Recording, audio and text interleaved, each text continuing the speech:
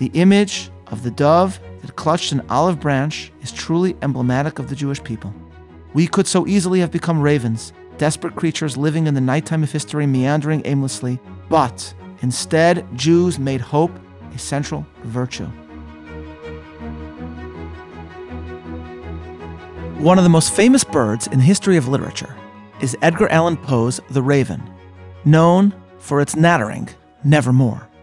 It is largely unknown, however, that this was in fact an actual raven, the pet of another ingenious author, Charles Dickens. And the raven had a name, Grip. The invaluable travel site Atlas Obscura reports that, quote, Grip the raven was a beloved pet of Dickens, and he was so charmed by the mischievous, talkative bird that he made him a character in his serialized narrative, Barnaby Rudge, where at one point, in a sure inspiration to Poe, someone asks, at hearing a noise, what was that, him tapping at the door? End quote. Grip sits stuffed today in the Free Library of Philadelphia. You can thus go there to see a raven that appeared in two important works of literature, and which was the actual pet of one of the most famous authors in the history of English letters. But rightly understood, Dickens was not the first figure linked to an influential text who kept birds.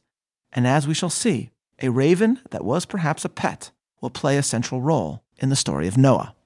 But unlike Grip, this raven, this ornithological specimen, would be joined with another bird, an exquisite creature that would teach us more than Noah's raven or Dickens or Poe's ever could. Welcome to Bible 365. I'm Meir Soloveichik. When we last left off, God had decided to destroy the world, with only Noah finding favor in the eyes of the Almighty. Noah is instructed to build an ark to preserve himself and his family from the destined deluge yet to come.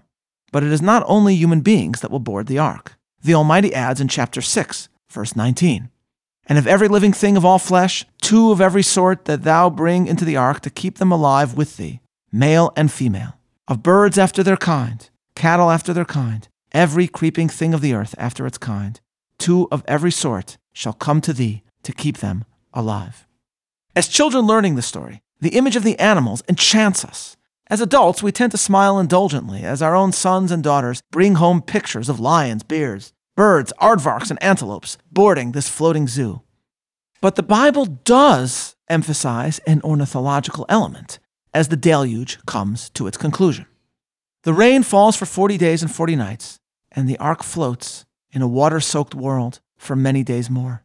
Noah seeks signs that the water has abated, and we are suddenly introduced to 2 birds of very different behavior. Chapter 8, verse 6. And it came to pass at the end of 40 days that Noah opened the window of the ark which he had made, and he sent forth the raven, which went forth to and fro until the waters were dried up from the earth. This means that the raven discovered no signs of life. We are further informed. Also, he sent forth the dove from him to see if the waters were abated from the face of the ground.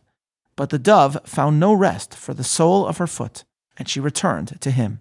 And he waited yet another 7 days, and again he sent forth the dove out of the ark. And the dove came into him in the evening, and lo, in her mouth was an olive leaf plucked off. So Noah knew that the waters were abated. Thus, the dove, and not the raven, finds evidence of life after the flood. We are further informed by the Bible that he waited yet another 7 days and sent forth the dove, which returned not again to him any more. But here, ladies and gentlemen, a difficulty presents itself. It is only many days later, after this entire escapade, that Noah is given explicit permission by the Almighty to exit the ark, in verse 15. And God spoke unto Noah, saying, Go forth from the ark, thou and thy wife and thy sons wives with thee. Bring forth with thee every living thing that is with thee, of all flesh, both fowl and cattle, and every creeping thing that creepeth upon the earth. Only at this point are the animals brought aboard the ark allowed to leave. Why then would Noah, before the divine command, let 2 of his birds fly away from the ark, instead of awaiting the Almighty's instructions? My great-great-great-great-grandfather, Rabbi Naftali Tzvi Yehuda Berlin, offers an answer. The dove and the raven, he suggests, were not aboard the ark as part of the assembly of animals kept to preserve wildlife for posterity. These birds, he suggests, were Noah's pets, for in ancient times birds were kept with a purpose, ravens shielded from local pests, whereas doves and pigeons had the capacity to fly very far and to bear messages. Thus, the raven sent first almost immediately returns to the ark. Noah then sent his other beloved creature. But even the dove, with an extended flight capacity, could not at first find land, and then, at its second outing, brought back an olive branch, as it was trained to do. Finally, on the third week, the dove did not return. This, Rabbi Berlin notes, proves that the bird was not brought on for the continuity of its species. For doves, he argues, mate for life, and if it had a mate back on the ark, it would surely have come back. Sending out these birds, Rabbi Berlin further argues, did not in any way violate God's command to stay on the ark, because these were not creatures that were brought aboard under the Almighty's original instructions. They were merely along for the ride, because they were near and dear to Noah's heart.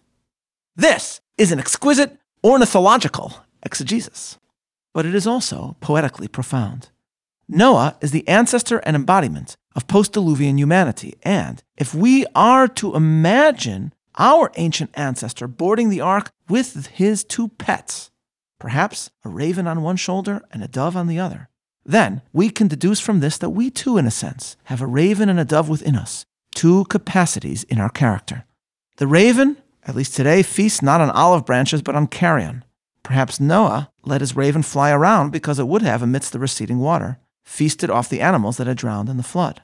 Edgar Allan Poe thus fittingly chose the raven as a symbol of hopelessness when he describes in his poem how once upon a midnight dreary, as he pondered weak and weary, the death of his love, who was named Lenore, when all of a sudden in flew a raven, who, when asked his name, uttered in response the word nevermore. Poe then writes that he asked the raven if he would one day be reunited with his beloved bride in the Garden of Eden. "Prophet," said I, "thing of evil, prophet still of bird or devil, by that heaven that bends above us, by that God we both adore, tell this soul with sorrow laden, if within the distant Aidenn it shall clasp a sainted maiden, whom the angels named Lenore. Clasp a rare and radiant maiden, whom the angels named Lenore." Quoth the raven, "Nevermore." Like in the Bible, the raven here is the symbol of death, dreams denied. In a word, nevermore. The raven inside us is our capacity for despair. But then there is the other bird within, the symbol of another aspect of our soul, the dove which persevered and found land. It is often assumed that the dove and the olive branch clutched in his beak, together and separately, symbolize the biblical celebration of peace. Now, ladies and gentlemen, peace can, of course, be a wonderful thing. But at the same time, war is at times also important. And, as Ecclesiastes will later inform us, there is a time for war and a time for peace. Harry Truman once famously explained to Winston Churchill that in the symbol of the United States, the eagle clutches an olive branch in one talon, symbolizing peace, and arrows in the other, symbolizing war, and that the eagle's head is always tilted toward the olive branch, signifying the preference for peace. Churchill supposedly responded, "In my opinion, Mr. President, the eagle's head should be placed on a swivel so that it could be pointed whichever way the times require." I believe, ladies and gentlemen, that for the Bible, the dove and the olive branch clutched in its beak symbolize not peace or war, but something different altogether: hope. Jews, akin to the individuals and animals aboard the ark, have spent many moments surrounded by the stormy sea of history, threatened by a deluge of death, yet they never followed the example of Noah's raven, who seemingly gives up. To paraphrase Poe, we lived in centuries dark and dreary, as we pondered the enemies that awaited us outside our door. But like the dove, we were able to believe in and seek signs of a better life that we could sense lay around the bend. Hope. The image of the dove that clutched an olive branch is truly emblematic of the Jewish people. We could so easily have become ravens, desperate creatures living in the nighttime of history, meandering aimlessly, but instead, Jews made hope a central virtue. And Hatikva, the hope, is now the national anthem of the State of Israel, with the refrain, Od lo avda tikvatenu, our hope is not lost. And if the phrase in Solomon's song, which we shall see later in this year, Yonati Rayati, my beloved dove, is taken by Jews as a description of the marriage between Israel and the Almighty, it is perhaps because we too mate for life, for our national life, and because our spouse is the eternal Almighty. This love between us, we believe, is the very source of our hope and the guarantor of our eternity. The biblical description of the dove hearkens the dawn of hope and, seemingly, of a renewed hope by God for humanity. For God himself, at this point, commits to never destroy the world once more. This, it would seem, is the aesthetic meaning of the covenantal symbol that reflects the divine promise never to bring a flood upon the earth again. Chapter 9, verse 13. God says, "And it shall come to pass, when I bring a cloud over the earth, that the rainbow shall be seen in the cloud, and I will remember my covenant, which is between me and you and every living creature of all flesh, and the waters shall no more become a flood to destroy all flesh." The very resonance of the rainbow derives from the darkness of the storm that precedes it. Describing how the rainbow comes into being when light meets the resistance of the darkness of the cloud, the physicist Arthur Jajonc writes, "Where light meets darkness, colors flash into existence." What this means, ladies and gentlemen, is that a world without darkness is a world without color, and therefore if the rainbow is now a symbol of God's forgiveness of the world and of his refusal to destroy it, it is because the rainbow's dazzling display actually reminds us that it is precisely in an imperfect world that color emerges. Yes, this is a world in which darkness exists, in which evil exists, but it is precisely in such a world where beauty, not just visual beauty, but also moral and spiritual beauty, can emerge in a new and profound way. Perhaps God comes to terms with humanity because it is precisely our imperfections that in the end will allow for certain new instantiations of goodness. True, we sin, but in overcoming our failures, we can also show a new degree of heroism. While we often suffer due to others, it is often how we respond to the disappointments of life where true moral victories can emerge. Man has an instinct for evil, and man is not inherently good. But perhaps this allows for a world where certain human virtues can now come into being. The great philosopher and baseball player, Yogi Berra, once supposedly reflected that if the world was perfect, it wouldn't be, which I take to mean that without sin and failure, there would be no opportunity for virtues such as repentance and forgiveness.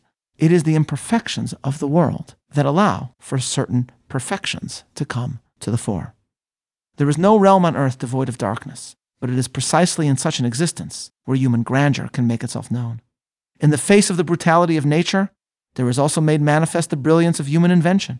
In the face of man's failures, there is the glory of repentance.